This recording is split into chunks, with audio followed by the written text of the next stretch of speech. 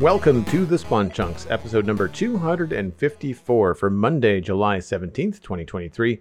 My name is Joel Duggan, and joining me, as always, is my friend Johnny, also known as Pixelriffs without a PC. Hello, sir. Hello. Yes, I am still without a PC. You can hear more about that in The Render Distance, the extended version of the podcast, which our patrons get to listen to. You can subscribe at patreon.com/thespawnchunks. You'll get invited to our Discord, and you'll get a private RSS feed with a bunch of extra content on there, including an extended version of the show. We've also heard about Joel's latest qualifications as a barbecue pit master, which are going to be assessed, I think, by some of our friends in that area. But our patrons also get a bunch of extra stuff and have been responsible for unlocking various tiers of different stuff we do on the podcast. Today is our Chunk Mail Dispenser episode, which was one of our early milestone goals that we hit.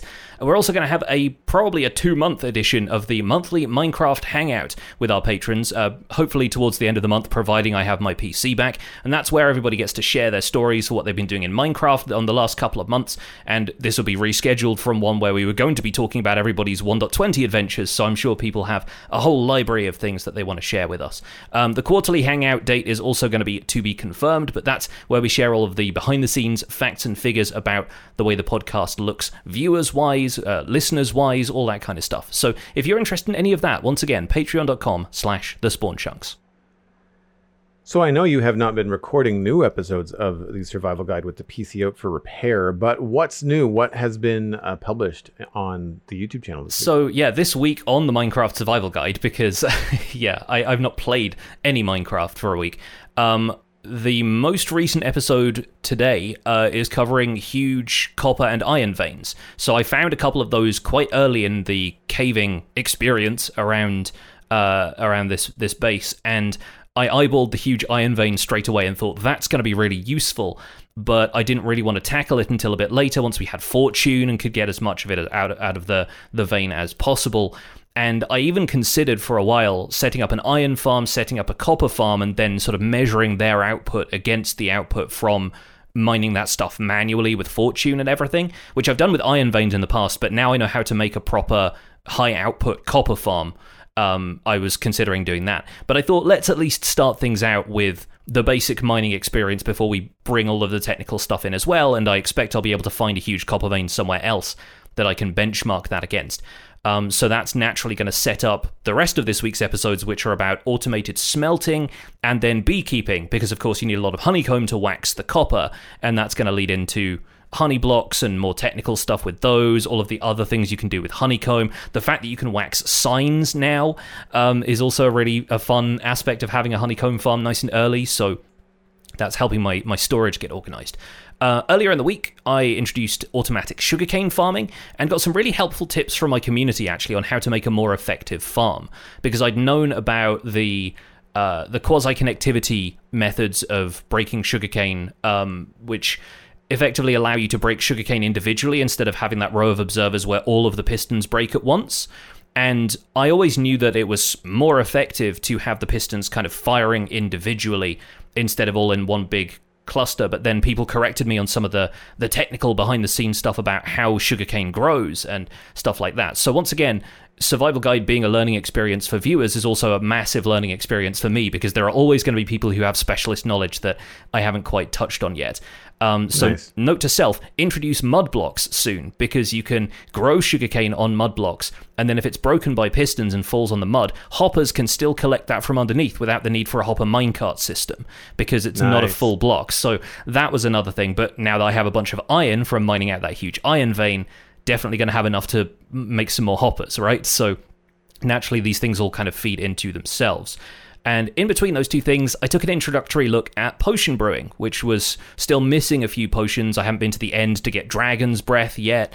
I haven't got enough turtle breeding done to have a Turtle Master potion, but those are definitely the less essential potions. And I got to explore some fun mechanics that people often forget about, like the way if you splash a creeper with a splash potion, when it explodes, it leaves behind a lingering potion cloud, similar to lingering potions that you craft yourself. So, like, there's some cool stuff with potion brewing that I feel like doesn't get touched on as often, but I was able to go into a cave, use night vision to look around, and really kind of show people the ins and outs of basic potion brewing. So, had a lot of fun with that episode. I was really happy with that one. And yeah, this week, a bit more automatic smelting and an automatic honeycomb farm to round things out. So now that you're into potion brewing and doing some automation, are you looking at doing like automated potion brewing? Maybe at some stage. I think that's maybe further down the line. Probably set up a small auto brewer for something that you're going to need a lot of, like fire resistance potions. Water breathing. Yeah, water breathing, that kind of stuff. And sooner or later, like this obviously branches off into so many different activities. Like once I have a decent supply of water breathing potions, I can start to look at ocean monuments and go brushing ocean ruins for more like archaeology stuff and pottery sherds and like sniffer eggs and stuff like that. You know, there's a ton of different ways that it can go from here. And that's even before we get to the end and talking about shulker boxes and everything else. So I'm sort of spoiled for choice when the PC gets back. And in the meantime, I'm probably going to start making a list of like, this is the order I want to tackle some of these topics, because I keep reminding myself, oh yeah, horses. I should be talking about horses, and camels are new. And there's so many different aspects of the game that I keep having to remind myself exist for the purposes of making tutorials about them. I should have remembered the whole mud block tip when I was making my bamboo farm. Although I say that now and I don't remember or know whether you can grow bamboo on mud blocks. I think you should be able to. I think it can grow most of the stuff that dirt can, with the exception of like farm crops. I'm pretty sure that's how it works, but don't quote me on that just in case it turns out to be wrong. Yeah, because I had to put like a hopper minecart, and it's different with bamboo because bamboo actually has like a hitbox. So if a piece of bamboo falls on the bottom piece of bamboo that's there, it will like hover there. There's a little bit of loss in the like the little farm that I made for the last couple of weeks to give myself like a double chest of bamboo. Was like there was a little bit of a loss happening because every now and again a bamboo item would land on the stump of the bamboo and just kind of hover there and not get picked up. Whereas sugarcane doesn't have that hitbox. I have a model, like I have a texture pack for sugarcane that gives it a 3D box from Vanilla Tweaks, I think. But sugarcane, like you can walk through sugarcane, whereas you can't walk through bamboo. So I'm curious about, that, because that would certainly help with like my bamboo farm designs, because a lot of people do like the flying machine one. I was doing a piston one that just kind of snapped all the pistons at once whenever any bamboo grew. So like, again, kind of like the very straightforward way that you would have approached it at first before you made all your tweaks and stuff. But what I'm curious about, and I think I did this once in a bamboo farm when I was first playing with them on a snapshot world, where I made sure that the pistons like stayed out a little bit longer, and it kind of like helped push everything forward. And so the bamboo could not fall on the stump because the stump was covered up. Yeah. And ultimately, when the pistons retracted, there was a greater chance of that last bamboo item not landing on the stump and landing somewhere just off to the side, so it could get collected. Yeah. There's definitely a few ins and outs with different farms, but I think it's a mechanic that's worth exploring. You can plant a surprising amount of stuff on mud. As far as the bamboo farm goes, have you found like any uses for bamboo around West Hill this week, or is it still not quite fitting in with the color palette? No, it doesn't fit in with the color palette. I haven't really explored much of that. I've used some new items from 1.20, but I've not used a lot of the new textures because they haven't quite found their way into West Hill. I did play with some cherry wood this week, though. I took a break from West Hill actually, and Cosmic, server mate and moderator in our chat, had a request. They had a sniffer farm where, of course, flowers. So the sniffers were digging up pitcher plants and torchfire plants. Well, they're digging up the seeds for the torch flower plant and the pitcher plant, and at a pretty good clip actually. And so they wanted a minecart collection underneath it. Pretty standard, nothing crazy. The minecart doesn't even stop. It just kind of continuously dumps things into a hopper. Goes into a little water stream, which I just thought would be aesthetic at the top. And so I encased the water stream in some pink glass and some cherry wood trapdoors, and then used cherry logs and cherry wood and cherry leaves or cherry blossoms rather, and then the pink petals all around it with a pink shulker box. There was a lot of pink by request, which goes to match the aesthetic, because the the Sniffer Farm has like a cherry wood fence lattice work with like extinguished campfires and hanging kind of cherry blossoms. So I kind of made it to match. But even in once I got all the mechanics set up in the basement, which was like an hour, I then had the other hour to like decorate the outside. And in that 1 hour, there was more than half a stack of each kind of seed. And Cosmic only has like 3 sniffers going around this very small area. Like it's not a massive field. And I thought, okay, that's cool. So it was my first experience with sniffers. It was my first experience really playing with cherrywood. And it was fun. It's very pretty. It's not like I don't like it. It just doesn't match West Hill now. I might be able to sneak it into like some of the bedrooms in the keep or like some fancy places. Maybe I might be able to do it. But for now, I've not used it in any of my builds yet. I really like the stripped cherry logs. Yeah. They're very soft. They're light textured. I can see them being used for things other than looking like wood. Like I can see it being used for like pink highlights in a sci-fi build or stuff like that. Steampunk or even cyberpunk. Like there's a bunch of different uses for them. And the cherry trapdoors are also very cool too. Very decorative. So I can see a lot of uses for that. So I really enjoyed messing with those. I really had a lot of fun randomly scattering the pink petals around and just kind of like turning my player different directions to get like random patterns, like all kinds of really fun stuff. The possibilities there are really cool. We actually have an email about that later. And I went back to West Hill and I was tempted to do more work with cherry blossoms, but ultimately I feel like I should start working on like the inside of the library and the keep. And so I started adding the details inside of the West Hill Keep. I started with the basement stairs and then I worked my way up to the East Hall Library. And I had always intended for this to be a room full of books, but then I put this giant window situation on the east face of it, which gives a lot of really nice light, especially first thing in the morning. And I ended up doing the wall kind of like behind you and along the sides, just kind of like a giant U of chiseled bookshelves. And I was holding off on this on purpose because I knew that this update was coming. And so I added in a ton of chiseled bookshelves. I had to scour the server looking for leather so I could make more books because it took like 4 or 5 stacks of books to fill this all in. But I love the color it adds to the room. I really enjoyed the changes that I made to the floor. I changed the floor to have deep slate tile, and then I did like a warped hi-fi, warped wood, and prismarine carpet. Like I just kind of inlaid blocks into the ground to make it look like a carpet. And really, really happy with the way that it came out. I love that the color choices in the bookshelves, while a little limiting sometimes, because you'll find that if you're randomly scattering books around, if you're not paying attention, you'll end up with like, wow, there's like 6 purple books all in this one corner. Mm-hmm. And so you kind of have to move a few things around. But they've got magenta books, they've got kind of like teal, they've got blue, they've got green. So you can really kind of play on the colors that are present in the bookshelves to choose an accent color. I originally had a red carpet, but it looked kind of evil with the black floor.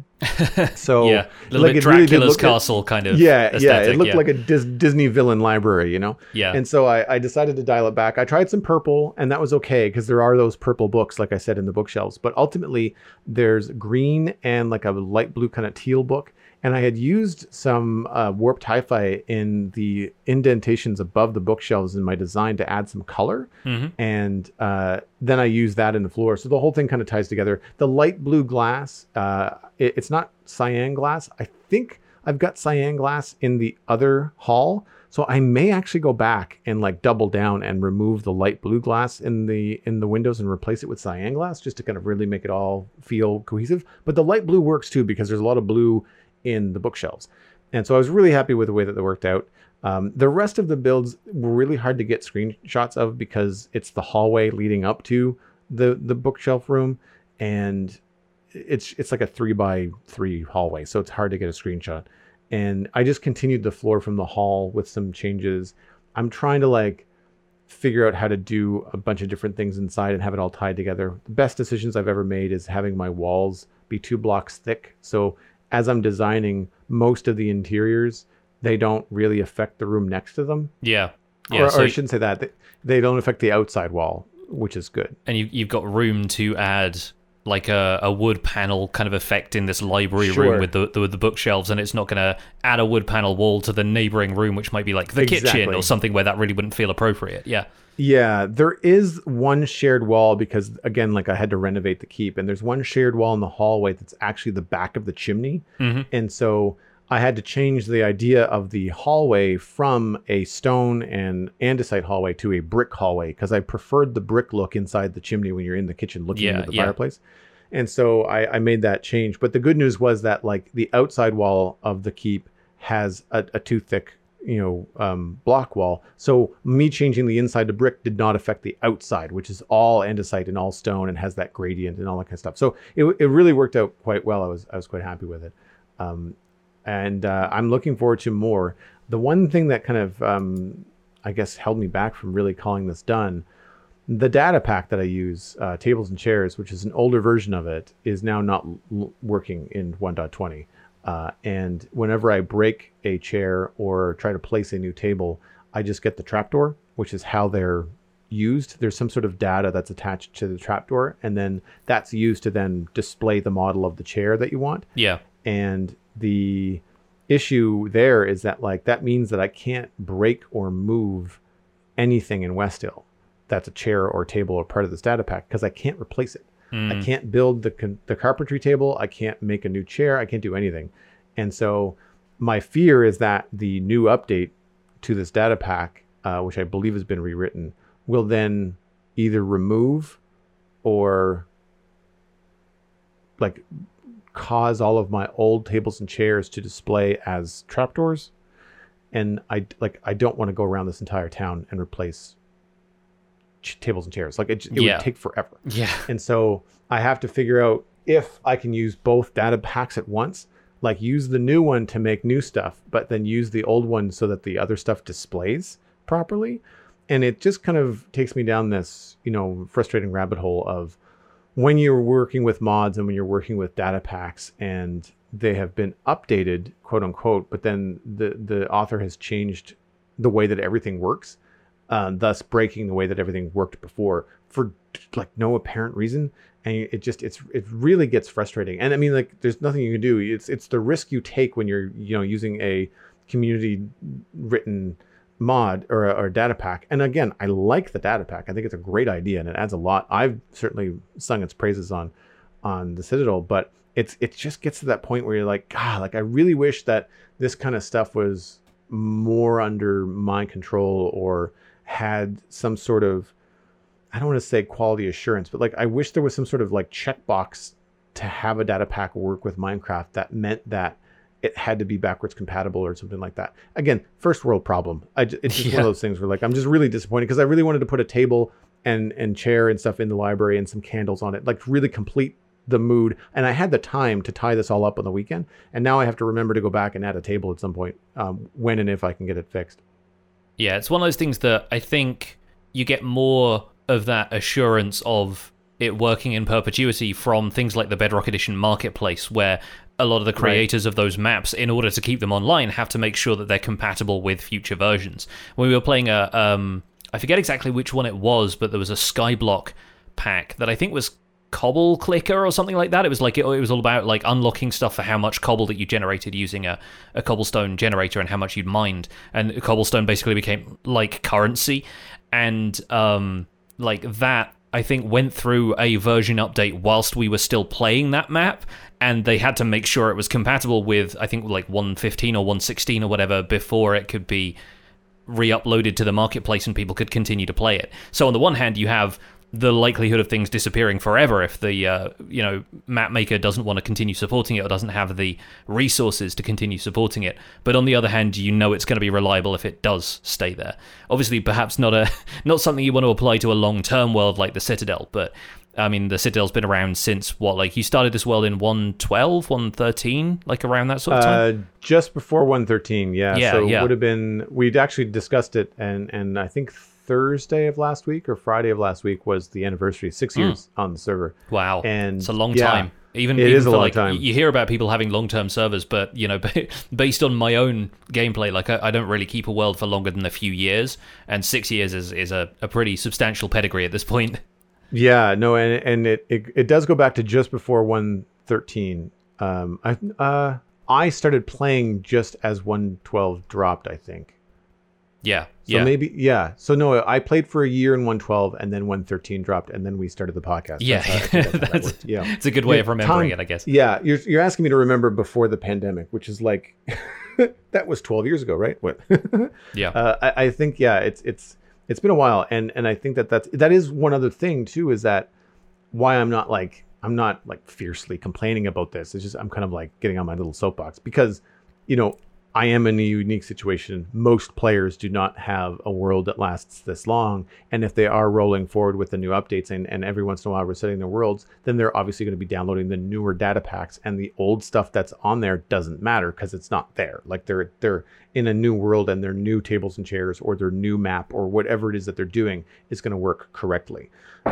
So yeah, it's one of those things where, like, I know I'm in a very unique situation, but anyway, I'm hoping to find a solution because I really like this data pack, and I'd like to try and move forward with it because it's really useful in the modern city as well, because like you can use like quartz and obsidian to make chairs, to make like white and black plastic looking chairs, which is great for a clean look in a modern city, again, rather than just quartz stairs being a chair.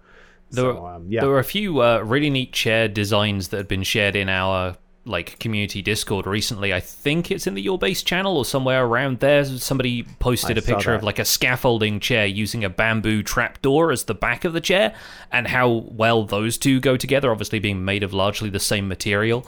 And so yeah, there are certainly options, but obviously if it's something you've been relying on for the aesthetic and the sub-block detail of it all, the fact that your the seat of your chair isn't level with the top of the table in most of the chair designs you've been using. So yeah, I can see it being difficult to make the switch that way. Moving on into the news this week, Minecraft Bedrock Edition 1.20.10 has been released. That was updated and arrived on Tuesday, July 11th. Parity features in update 1.20.10. Players' hitbox height now reduces to 1.5 blocks while sneaking. Sneaking will automatically be initiated while struck in a gap of less than 1.8 blocks. Sneaking lowers the player camera height accordingly. Sneaking now requires enough space to stand in order to exit crouch. Players will transition from swimming to sneaking if they are unable to stand up but would be able to crouch. Players are no longer able to sneak while riding, and players no longer suffocate when sneaking in certain scenarios. Items dropped by storage entities are now centered inside the nearest block. Shovel has been removed from the boat recipe. Barrel recipe has been moved to use planks instead of sticks. Cobwebs can no longer be broken down into 9 string, and fixed a bug where zombie villagers did not drop a held item if they were cured. Experimental features in 1.20.10, crawling. Added the ability to crawl behind the short sneaking and crawling experimental toggle, created a new player crawling animation. Players will now begin crawling when in a 1-block gap, similar to sneaking. With the exception of the new animation, this works much the same as crawling does in Java, so we don't need to explain with it in the same depth that the changelog provides. Recipe unlocking. We've had the recipe unlocking has been added to the Bedrock Edition as an experimental feature. Collect materials to unlock relevant recipes. A notification will tell you when you found a new crafting material. Picking up an item teaches you how to craft that item. Great for when a friend gives you a tool you haven't crafted before. Technical changes and bug fixes in 1.20.10. Many more actions now emit vibrations detected by Skulk sensors. The camera position is now used for audio system listening and ambient sounds. Previously, the player position and rotation were sometimes used for audio listening. This effectively flips audio panning when using third-person front camera perspective.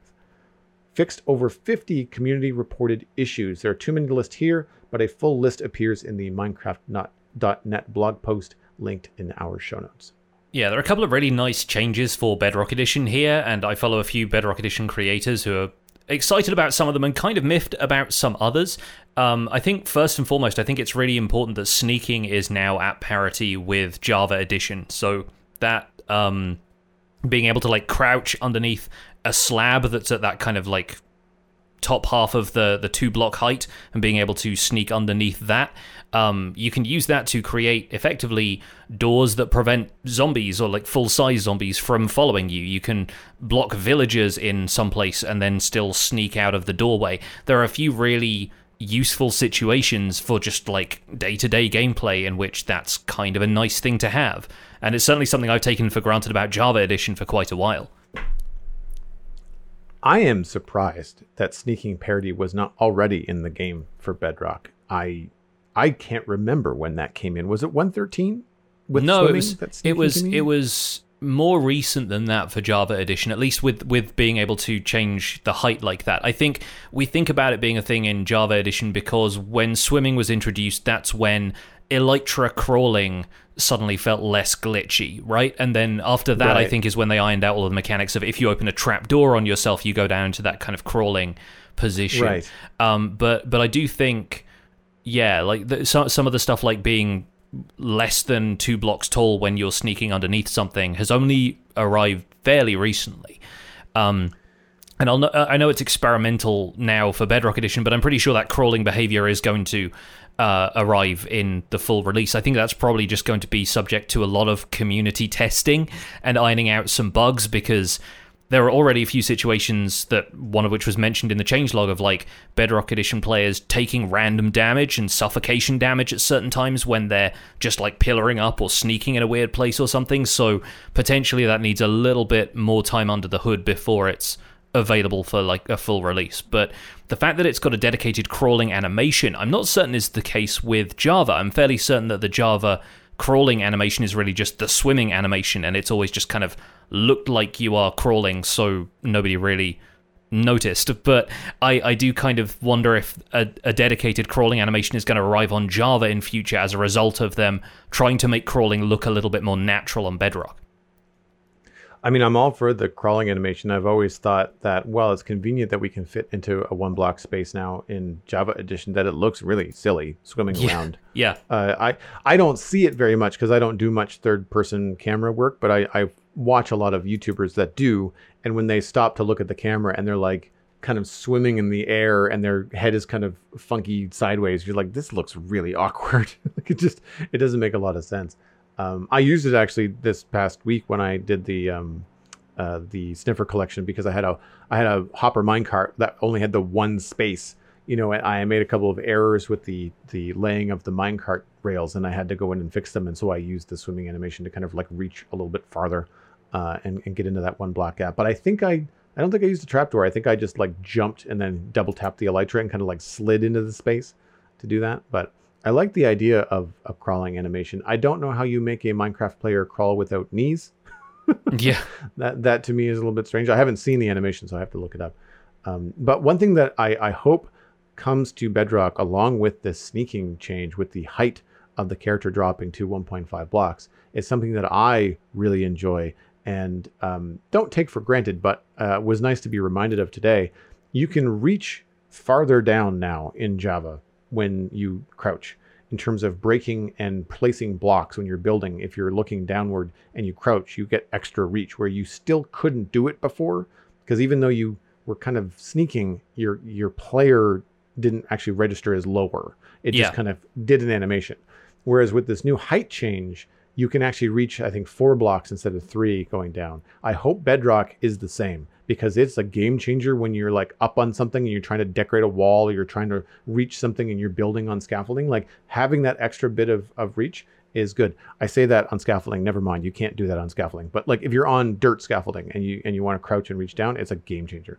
I mean, you can do it on scaffolding. You just have to be out on one of the arms of the scaffolding, and it's scaffolding's different on Bedrock Edition anyway. Again, going back to other things that need parity changes, like it controls and places slightly differently, and Bedrock Edition players can even do that thing where you place a block in front of you to bridge instead of having to look down and look at the block you just placed to make a bridge and kind of bridge backwards. So there's still a few things that are going to be slightly different about that experience. But I agree. I think that's a really nice way of, like, you build a stone wall, you're like, oh, I can probably break out a couple of blocks while I'm standing on top of this and add in some texture from up here instead of having to ladder up from the ground. As far as the crafting recipe changes and stuff go as well, those are largely parity changes, and I saw a few people kind of grousing about the fact that it makes sense to have a shovel in the boat crafting recipe, like it's got flavor and you're kind of homogenizing it, but then I do think it makes crafting boats a little bit awkward if you have to have a shovel for everyone, considering shovels aren't stackable items and neither are boats, but you still need all of the planks for the wood and everything. So hopefully that's just a change everyone's gonna enjoy ultimately, like not having to spend as much time crafting stuff to get a fleet of boats going.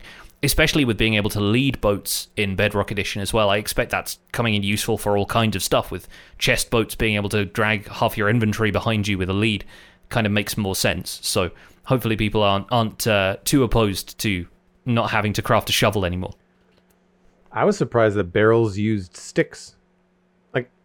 It's great that they fixed it. It's great that it's a parity change, but like, why were they using sticks in the first place? Like, did Bedrock and Java just not talk to each other on that? I mean, see, I think barrels using sticks, again, makes sense for flavor, because if you imagine the way a barrel is made, it's like kind of individual planks of wood that are like curved outwards, right? And so, so those strips of wood, you would imagine, are probably closer to the width of a stick than they are the width of a plank in Minecraft terms. But even then, yeah, I think it just makes more sense for the recipes to be the same across both versions. And so they probably just disagreed initially on the implementation. That was back in 1.14 when parity was only really starting to become a major mission for both halves of the studio to work on. And I do think it makes sense for the recipes just to add up in that way. The other thing is uncrafting cobwebs into 9 string, which sounds really convenient for Bedrock Edition because of mob spawning not being as exploitable as Java Edition. You know, I find it hard enough finding spiders on Java as it is without worrying about Bedrock Edition mob spawning, where you get one mob every couple of chunks half the time, you know?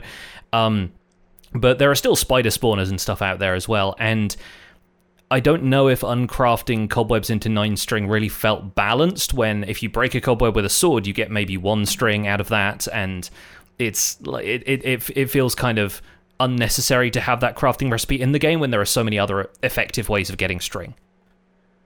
I don't think we have the uncrafting cobweb recipe. We have a couple of data packs on the server that we've had for so long that I forget what's vanilla sometimes. I know we can craft cobwebs with a slime ball and 8 cobwebs around the outside of it in a crafting table. Yeah.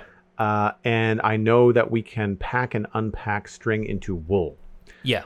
I think we did that instead of cobwebs. Like, I think our wool string is what we have instead of the cobweb string. And we had a triple spider spawner, and one of the reasons I wanted that data pack was purely to be able to store all the string. Compress it into blocks, you know. And it was easier than shearing sheep, and it's not like it's a big like game changer, because if you want colored wool, you still have to dye all this white wool that you have. So I think I did it because I was making an Enderman farm and I wanted all the carpet for like spawn proofing stuff, and I needed a ton of carpet, and I needed to use the string to get it, and I thought that was the easiest way rather than shearing sheep and stuff. So, but yeah, I like the idea of the cobwebs, but at the same time, like, you know, crafting or going back and forth between string and a cobweb, I can see why they would remove it, just to kind of make the cobwebs more special. Yeah, just to kind of iron things out. It seems like one of those things that it made sense for Bedrock Edition to have, but I guess maybe they couldn't justify adding it to Java. So the only recourse at that point would just have been to remove it from Bedrock for the sake of balance and whatnot. But yeah, I mean, it's good to at least have some news to talk about, and I'm not sure what we're going to have in the upcoming weeks with regards to any future, you know, snapshots for minor updates to Java Edition or anything like that. But at least, yeah, we got a bit of an update from Bedrock Edition as well. Moving on to chunk mail. This week is our chunk mail dispenser, so we'll be focusing on email for the remainder of the show. If you'd like to email the show, you can send that into spawnchunkmail@gmail.com. Keep it short, keep it sweet, keep it on point, and it has a good chance of being read on the show if you've got something fun to say and talk about. And I want to give a shout out and thank you to the folks that have been writing in recently. And if you happen to be a patron member, indicating that you're a patron and a landscape artist or whatever level you happen to be in our Patreon in the subject line is a huge help to organizing the emails, and it helps me keep track and being able to say thank you to people when they're in our email and they are a member of the community. So very much appreciate that. Absolutely. This first email comes in from Twixie Indigo, who is a landscape artist member of our Discord, and the subject is the future of archaeology. Listening to your recent thoughts about future updates to archaeology, it occurred to me that things like suspicious dirt probably won't happen because dirt isn't affected by gravity. I think part of what makes archaeology fun is that you need to be slow and methodical, and not letting the suspicious blocks fall as you dig seems to be a big part of that. One future update that could be good, however, would be to add archaeology to the Nether, since gravel already generates there. It would be a slightly more dangerous dig due to all the lava and mobs, but that could be interesting. What do you think? What do you think could be found in the Nether with archaeology? Twixie was slain by a piglin brute while trying to do archaeology in a bastion remnant. On the surface, I think this is a great idea. We've talked about archaeology and some of the things that they've added in 1.20 as being a expandable update. They can add more later should they desire. And the Nether is a prime example for not only would you have, the gravel and the predetermined danger that's already there, but then the world is your oyster as to what you want to create for what you're digging up. Is archaeology in the Nether going to be civilization based? Is it going to be maybe they switch into paleontology? Are we going to be digging up dragon bones? What do we find in the Nether? What does the Ghast skeleton look like? I don't know. Just that kind of stuff could be really cool. There's already some fossils and skeletons that happen in, I think it's the Soul Sand Valleys, and I'm really curious as to how that would work and how tricky it would be, because again, when we did that stream with Ulraf and Archaeoplays, we had to really be careful when we were using tools that were not enchanted and trying to go slowly through all of this stuff. And we all know once you get to a certain level, you can blitz through Netherrack like nothing. Yeah. And which could also then cause gravel to fall and, remove your suspicious gravel or your suspicious sand. That to me is really, really cool. I'd love for them to add a new type of sand to the Nether, like Nether sand, or something like that had something like suspicious sand that has gravity applied to it and could fall, that kind of stuff. They could also just use suspicious soul sand, and just have that. That would be a hard texture to spot too, because soul sand already has a lot going on.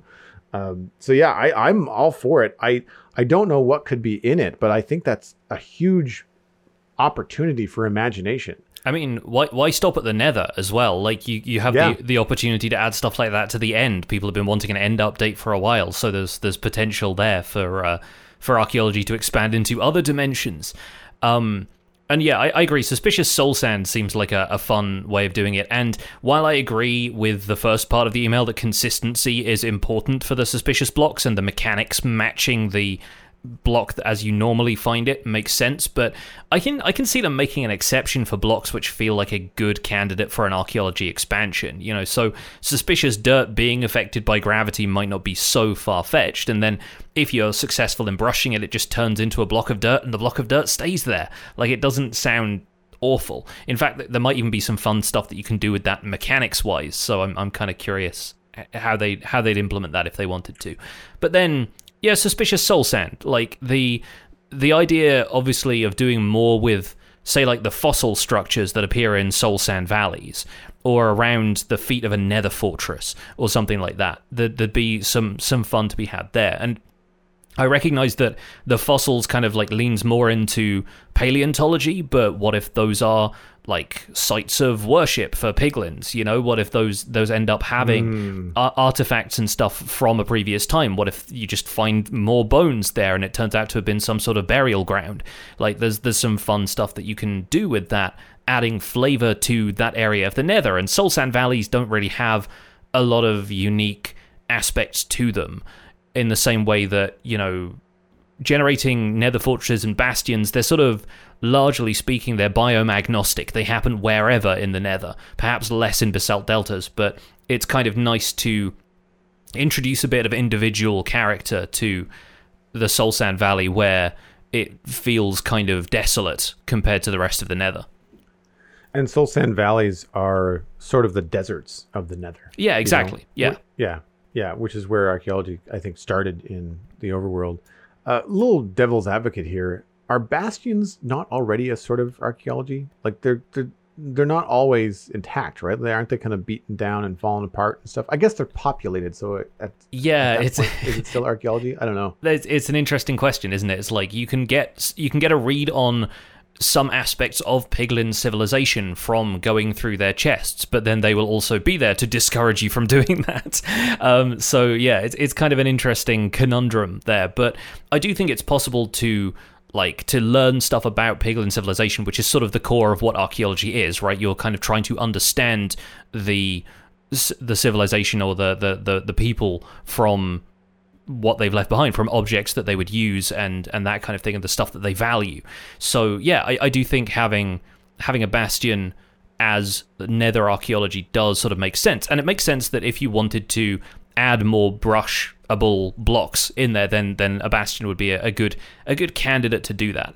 It also makes sense with how structures are generated, because all you'd need to do would be to add a couple of suspicious gravel blocks somewhere within a bastion, and with the amount of broken down floors and stuff like that, it would be very easy for a block to fall unexpectedly. So you can have sort of suspicious gravel hovering between floors on a bastion, and brush that to get hold of maybe a snout armor trim or something like that. In terms of what artifacts we'd find in the nether, you're potentially looking at finding out more about Piglin civilization. So really an extension of what we already have in bastions already. So I'd expect the loot table to be quite similar there. Alternatively, it could be a hint at whoever, if not the Piglins, has left behind all of the ruined nether portals, and signs that there was previously a connection between the nether and the overworld that players are there to kind of restore. I like the idea of getting some gold artifacts, or maybe not to just have another kind of pot, but to have some sort of different sherd, like some sort of, like a black pot sherd or a gold pot sherd. I don't want it to be another pot, but like, you get the idea of like something else that comes in fragments that then you can then assemble. Yeah. It would be a familiar game mechanic. If you've done archaeology and pottery stuff in the overworld, then when you find a Piglin monument sherd or something, I guess sherd is technically part of pottery, but like if it was some sort of vessel that was different, I think that could be really interesting and give you, again, something else to decorate your builds with, and also kind of like a badge of honor. Like if you have this on display in your Minecraft build on the overworld, and other players either watching you in a Let's Play or on your server or whatever would be like, oh wow, you had to go to the nether, do archaeology in a bastion, deal with all the Piglins, like fight them off and do all that kind of stuff just to get this pretty thing that sits in the corner. Like that's a kind of a cool flex, Yeah, and G2B brings up it could be an interesting tie-in to the lore of something like Minecraft Legends, and even Minecraft Dungeons, where the Piglin civilization has a bit more technology to it, and it's very kind of diesel punk kind of clockwork and gears and steampunk kind of driven technology. And so if they wanted to introduce a more mechanical element, something similar to what you've seen in Create Mod, for example, then having cogs that you could only dig up from the remains of a Piglin machine in a Bastion Remnant or something similar would be a wild way of doing that. I think that'd be a really fun way of expanding archaeology into something that players value a little bit more if they don't see the value in archaeology already. Our next email comes in from Stora AS, an ore producer. To cheat or not to cheat? Hello, Joel and Pix. I've been working on a large project lately consisting of 10 identical segments. This has me trying the Ease of Life mod, Lightmatica. I have made the design in survival, which is the way I like to play the game, but I use the schematics to make sure that all the segments are built the same. However, when I found the easy placement feature in Lightmatica, I got into a bit of a dilemma. Placing blocks that are in your inventory just by right-clicking seems too easy. I know where to draw the line is up to every player, But what do you think? Where does the ease of life turn into quote-unquote cheating? Stora AS fell to a certain death after stepping on an imaginary slam, but survived when he realized he was wearing an Elytra. Good to hear you survived. That's, always a bit tricky. Something I've had to avoid for a while in Survival Guide so far is jumping off stuff imagining that I still have an Elytra on when I don't, and I haven't been to the end yet. So yeah, I'm glad that existed for you. You've got your parachute equipped. I feel like that's the thing that happens a lot in Litematica as you're walking around looking at a hologram of the build and the blocks that you want to place, and then you go to step on something that is just a hologram. Yes, you trip off and fall. I've done it far too many times on the previous season of Empires. Like, when I started using Litematica, I immediately looked for the setting that allows you to toggle transparency, because opacity is really good for being able to, see a building without it like looking like a big ghostly mess. But then when you're actually building and you need to know when you can walk through something or when something isn't solid and you're going to fall through it, then being able to set a transparency level in that mod is essential, really. So you're the expert, so I don't have a lot of insight into Litematica. I actually thought it was just a schematic mod, but I guess you could do blazing blocks with it as well, and it sounds like probably a lot more. I liked that Stora AS designed the build in survival first. I think there's a good balance there between survival building and then using the available tool to make life a bit easier. The only example that I can draw a comparison to is Zero's world map on the Citadel. We use both the world map and the mini map. The mini map gives us some like time and coordinates displays and a small kind of location about where you are and which direction you're facing. But the world map I use, and everybody else in the server uses, as just a top-down look at your area at large. However, the mod itself has things like flagging mobs in caves, showing you where the caves are, laying down waypoint markers, teleporting within the map. Mm-hmm. We just use it as a top-down map, and it's a small group of friends. We just use the honor system to say, look, it's just a map. We just feel like Minecraft should have a map. This is the prettiest one. It just happens that this mod has a lot of other stuff packed in. And I've used those other things because it's often a mod in something like an Olive Fabric mod pack when I've played modded Minecraft. And I've used the waypoints. They're very handy when you don't know the biomes, you don't know your location, you're in a new world, and you want to remember this is where home is, or this is where that diamond mine is that I found, or like whatever it is, you can mark stuff. It's very cool because then it shows up in the overworld, very similar to most modern video games where you can like put like a flag down and be like, oh, that's where I need to go. Don't forget to go back there. But I think that with all of these things, it's Stora AS hit it on the head. Like, it's up to you. Like, if you feel that this is too much, well, then you can just dial it back and not use that particular portion of it. And if you're on a server where there's a debate, then I think that there has to be a consensus where you just don't use that mod, or the mod is tweaked to the point where those features are not available in it. And I don't know, this might be something that had happened on Empires. I know you guys had a lot of custom mods and stuff put together in the game, but like, did you guys have any mods that did too much, but then you either tweaked them yourselves or had a, someone that you were getting the programming done by, remove any features from mods like that? Most of the stuff we were dealing with on Empires was cosmetic, so there wasn't really anything that added stuff like that in. And correct me if I'm wrong, but the teleport feature of those minimap mods often relies on you having access to admin commands, right? So if you can't do a /TP to teleport yourself somewhere, you probably couldn't use the waypoint to teleport there, right? Unless maybe there's a toggle somewhere in the settings that allows you to do that. There could be a toggle in the settings. I'm the wrong person to ask because I am the admin on the server, and so is Alistair. So like the two people that play, most have admin privileges. So I don't really remember. I just remember we didn't have to necessarily toggle it and the mod. No one wanted to dig into the mod. We just said, look, just don't use it. Don't use that feature. Yeah. I do know that it gives me teleport options when I am in the map.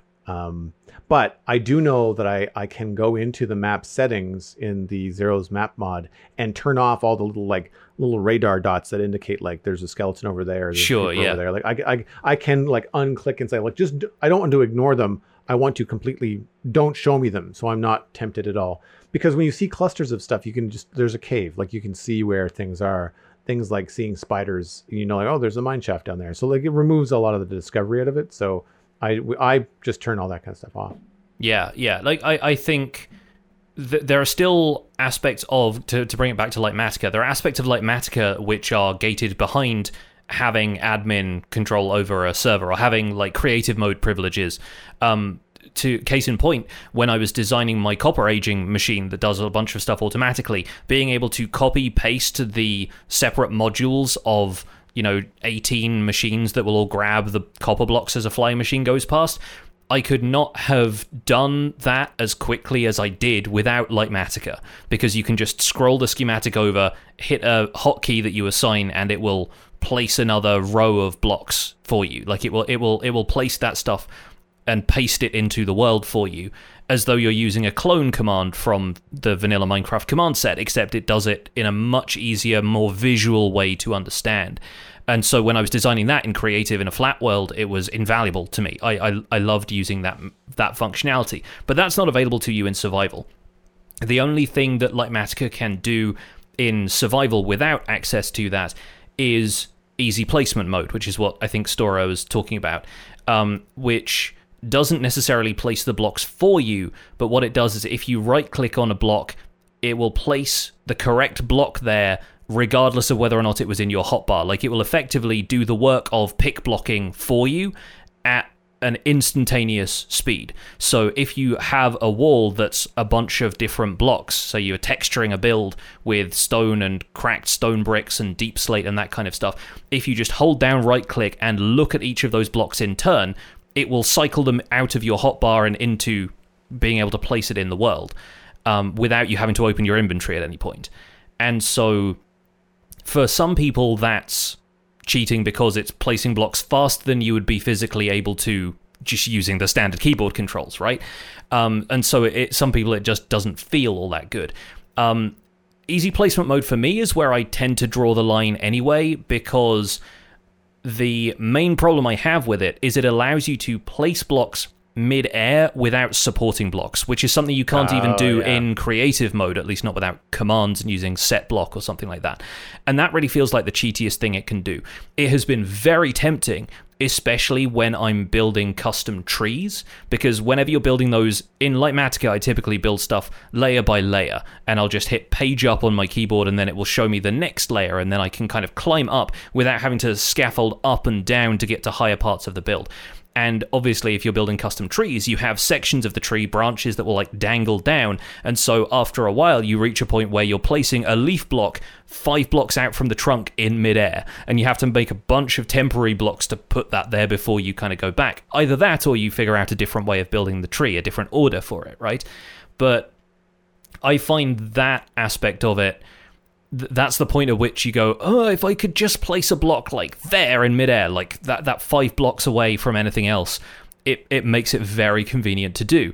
But again, you would not be able to do that without running a set block command or a fill command or something like that in creative mode.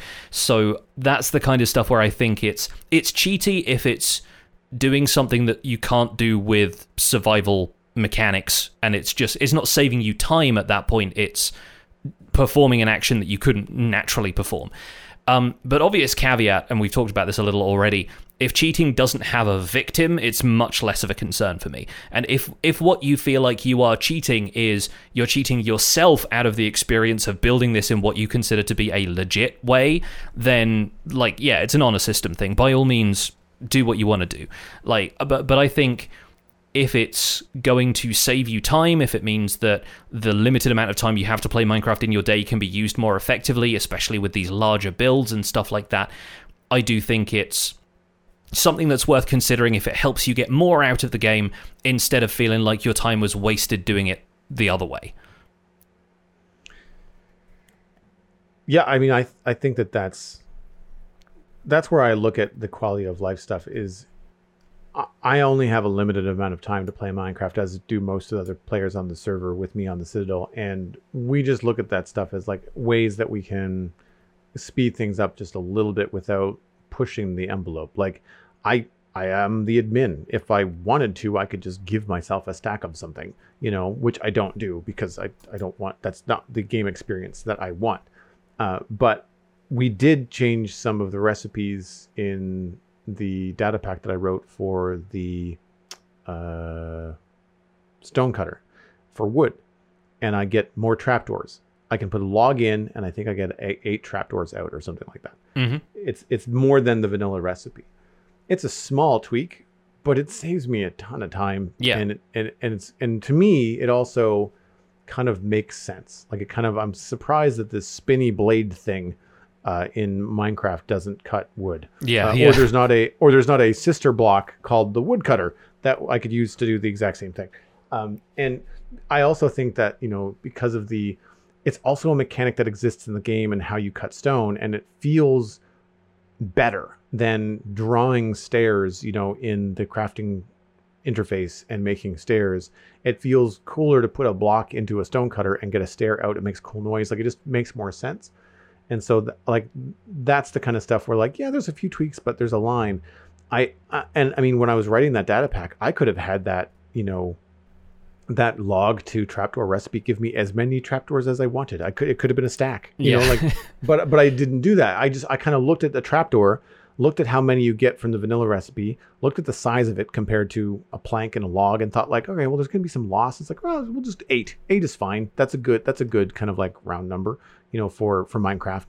And that's where I stuck with it. Right. And I think that it's the spirit of how you approach it, it's the whole cheating, not cheating thing is tricky unless there's already established rules. That's the difference. If it's just you, then it's just you and you can kind of make up your own. But if you're on a server that has rules, then just obey those rules and you wouldn't be considered, cheating.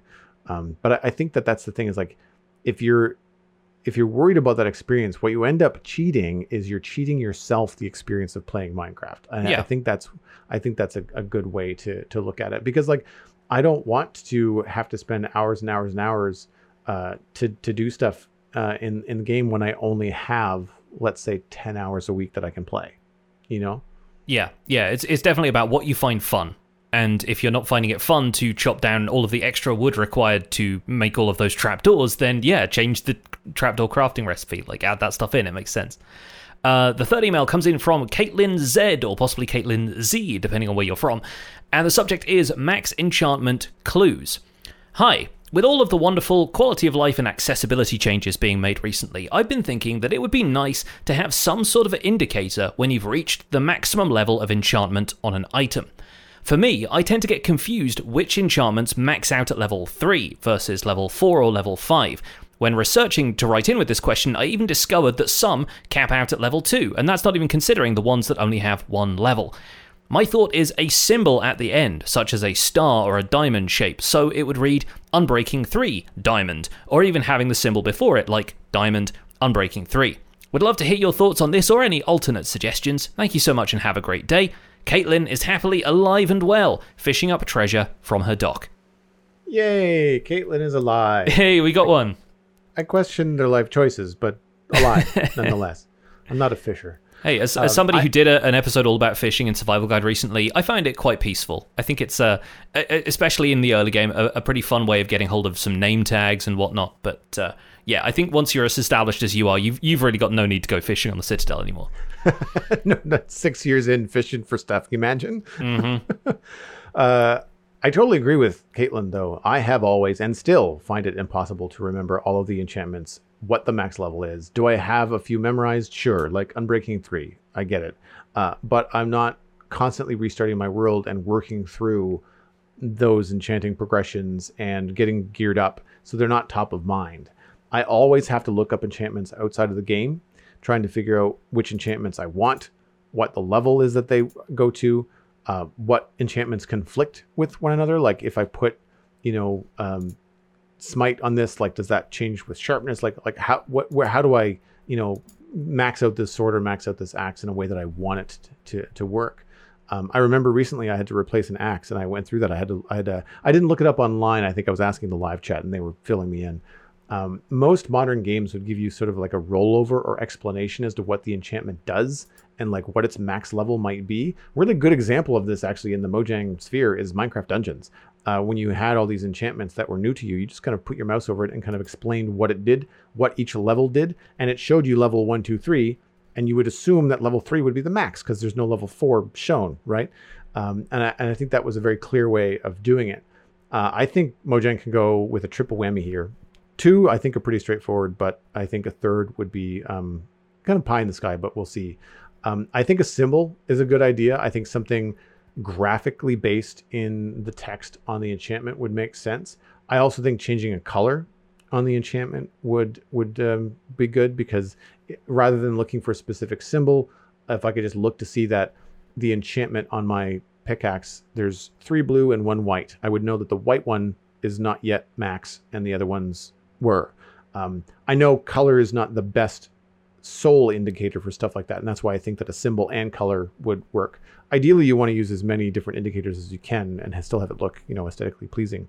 And kind of a pie in the sky here, I would like if you had all max enchantments, or all of the enchantments currently on your pickaxe or whatever tool you want to use, were all maxed out, that there could be some sort of graphical change to either the enchantment glint, which people can either then turn on or turn off, because if they don't like this reward, then they can just remove it, or like something like a graphical change to the texture, like a golden band around the handle, or something on the pommel of the pickaxe or sword, just something to say, I've gone through the work, this is now a max level sword or a max level pickaxe.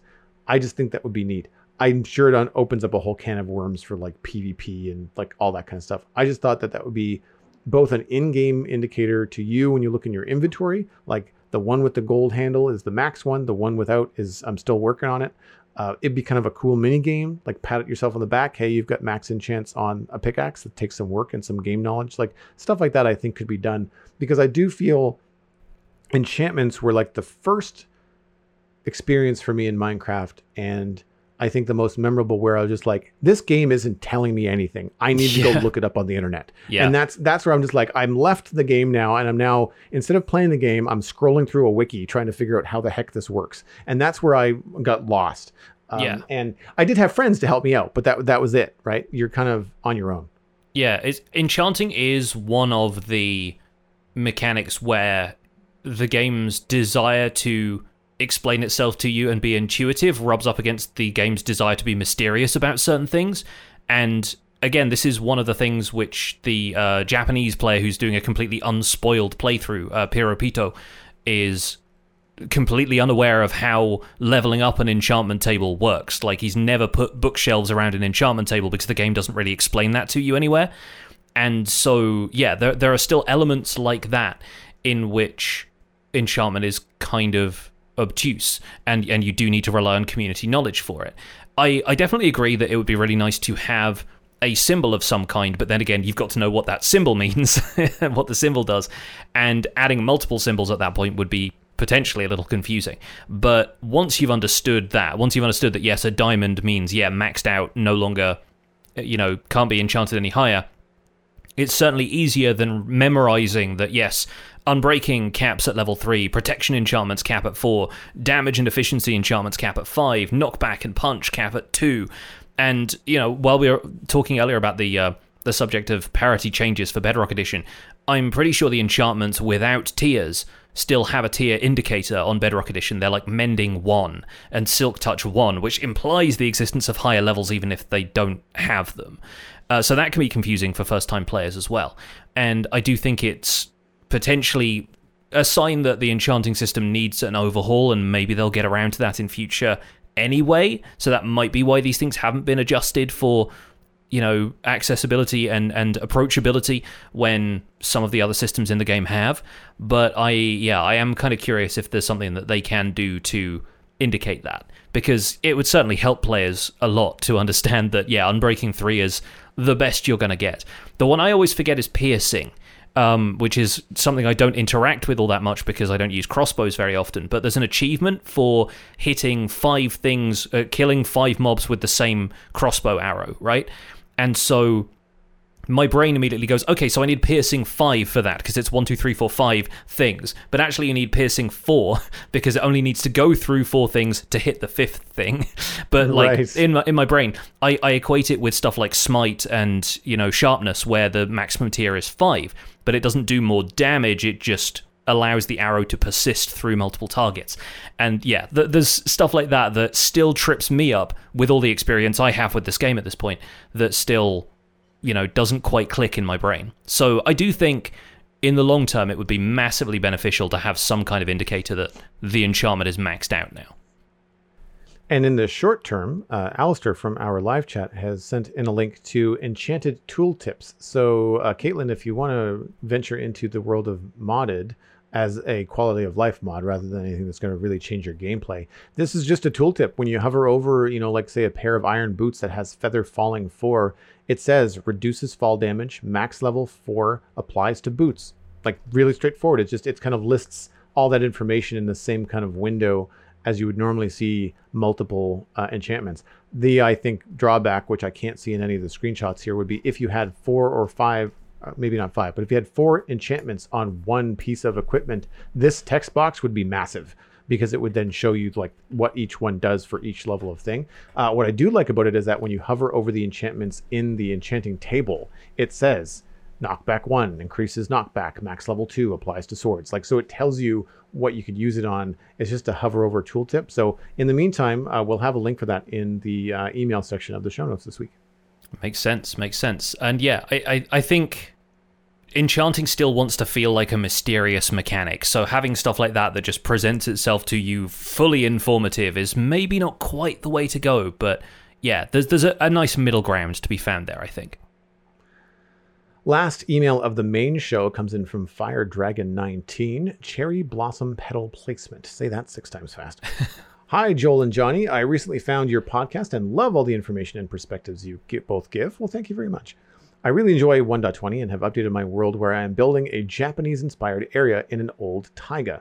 The cherry trees look fantastic, and I love placing the petals. The problem is you can't place them on stone brick, which is disappointing. You can place moss carpet on stone brick, so my question is, do you think Mojang should or will update cherry blossom petals to be placed on all blocks? Fire Dragon 19 died while trying to place cherry blossom petals on a stone brick to make the ambience complete. Probably died of frustration, I think. It's like wow. Cause of death this time. Yeah, like the petals are an interesting one. It's been tripping a lot of people up, and I think the reason is that the name is slightly misleading. Because if you look at the petals, they're actually closer to flowers. There is a stalk below each one connecting it to the block. So petals have a sort of identity crisis because their name and the environment that you find them in supposes that they've fallen from the trees above, but their design makes it look like they've grown from the ground. I agree with you. I think the name is where people are getting tripped up. I haven't placed them or tried to place them on anything that wasn't grass. So I've not been disappointed until just today. I was like, oh, you can't place them on stone? That sucks. Because I think that would be a great way to put them in there. But like the first thing I noticed is like, wait a minute, I'm pretty sure they have stems. I looked it up and you're right. I don't think that they have so much happening underneath them that they couldn't be placed on something like a stone brick. You know, like not stone, but like a stone brick because it has cracks in it. And I feel like if you've got a mossy stone brick, then, you know, it would be nice to be able to do that. Now, maybe the alternative solution would be to have a flowery stone brick where you craft a new block and you combine pink petals and a stone brick and you get like a pinky, you know, block that looks like it has flowers growing out through the cracks. That could be interesting. But yeah, I think that it would be a welcome change. I'm surprised that it doesn't work like, because things like, what works similar? Sea pickles, the candles, you can kind of place them on anything. Yeah, coral fans and that kind of stuff. Yeah, exactly. It'll die if it's not placed next to water, but you can still put it on a stone block. Like most of the places I planted those were on, I think, slabs of mossy cobblestone, so that I could waterlog a slab, but you'll still be able to place them there. So yeah, there's such a.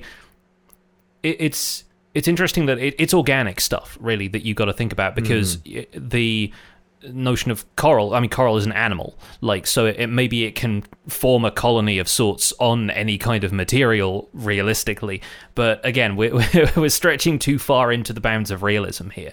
I really would like to be able to place petals on everything, and because they are such a diverse block for decoration already, I think the only reason that you can't is the same reason you can't place a lantern attached to the side of a block. It's the kind of restrictions breeding creativity kind of thing. But I've seen people do some very creative stuff with petals. I saw a Reddit post earlier today in which somebody was pointing out that because they occupy only a quarter block and they are available in these different kind of formations where they kind of add a quarter to a block, they're really good at drawing circles, because you can kind of arrange them so that they form an outline of a circle, but only within like a 3x3 block area, and it still looks like a circular pattern more so than building, you know, a diamond out of blocks of some other kind would. And it reminds me a lot of the areas that you sometimes find these little woodland spirits in the Legend of Zelda games, and they're in these kind of fairy circles of flowers, and you've got to hunt them down in order to upgrade your inventory capacity or something like that. But it's a really nice way of using them. But again, limited to just placing them on organic blocks, because if you try and do stuff like this in a stone courtyard, it's not going to let you do it. Kija in our community posted a link earlier this week that I stole and then posted in my Discord, and it was using the petals and, again, the way that you place them and the way that you have that control to create a gradient of the petals slowly going from full-on pink, coverage to dithering down into just green between moss and petals, and it was really effective, and I can see that happening in all kinds of cool ways. And it would be amazing if you could also do that on other blocks like stone, things like that, or on vertical surfaces, because it has to be like placed on the ground, right? Well, yeah, I guess it would be cool if you could do that on the ground. Yeah, I guess that would be tricky, but I get there's all kinds of stuff that you can place on the ground that you can't place on the sides of the stuff. Sure, like Minecraft already has that. So I mean, man, if you could do this vertically, I mean, give me some green stuff like this, and I would have a field day. Yeah, trying to decorating mossy custom vines and all that kind of stuff, where you're not dealing with just like a full block of resolution to create like a vine or a mossy thing. Because right now I do it with like leaf blocks and things like that. But I think this would be really, really cool. Can you? This is a kind of a silly question probably, but can you place pink petals on top of cherry blossoms?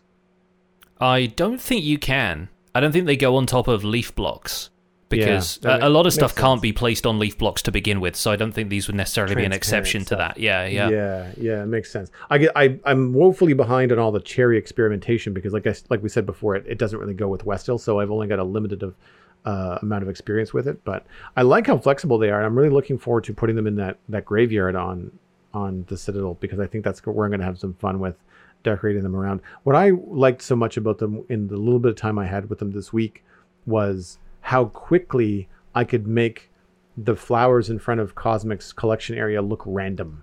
Mm-hmm. Yeah. Right? Like it you don't have to really think too hard about making things random when you can kind of like just spin yourself around a couple of ways, click 3 or 4 times, and be just like, yeah, looks like a patch of flowers. Like, done.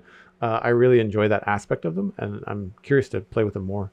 It's something you can do. You can basically set up a 5x5 area of these pink petals in different formations, and it can still look organic compared to a 5x5 field of just dandelions, which just looks like you've planted 25 dandelions in a square. Yeah. That's really the difference that they give. Well, folks, that's where we're going to cut things off for today. We do have one more listener email that we're going to address in the render distance, so if you're interested in hearing more emails with your Chunk Mail Dispenser episode, consider signing up to our Patreon. But that's going to be it for this episode. You can find more information about the show and links to some of the stuff that we've talked about today over at thespawnchunks.com. The music for the show was composed by me, and The Spawn Chunks is proud to be a listener-supported podcast. If you're getting some value out of the show, as we've been saying, consider putting some value back in over at patreon.com/thespawnchunks. Pledging at any level gets you an invite to our patrons-only Discord chat. You can listen to the show live if you're around when we record it every week. Our monthly Minecraft audio hangout is coming up, and we have all kinds of other patron events that you'll be interested in. We currently have 311 patrons, which is up 2 from last week, and we also have to announce the addition of a new Content Engineer patrons. This is our highest tier of patron support, so we're always incredibly grateful, and those people get a special thank you here at the end of the show. So thank you to Hunter555, Jumbo Sale, Party Voyager, and Yitz, and new addition, Mind Trip Media. Thank you for your support on this episode. Sharing the podcast with your friends is the easiest way to support the show. You can find us at The Spun Chunks on Twitter and Instagram. Personal recommendations are by far the best way to share the podcast. Poke a friend in the arm from a safe distance.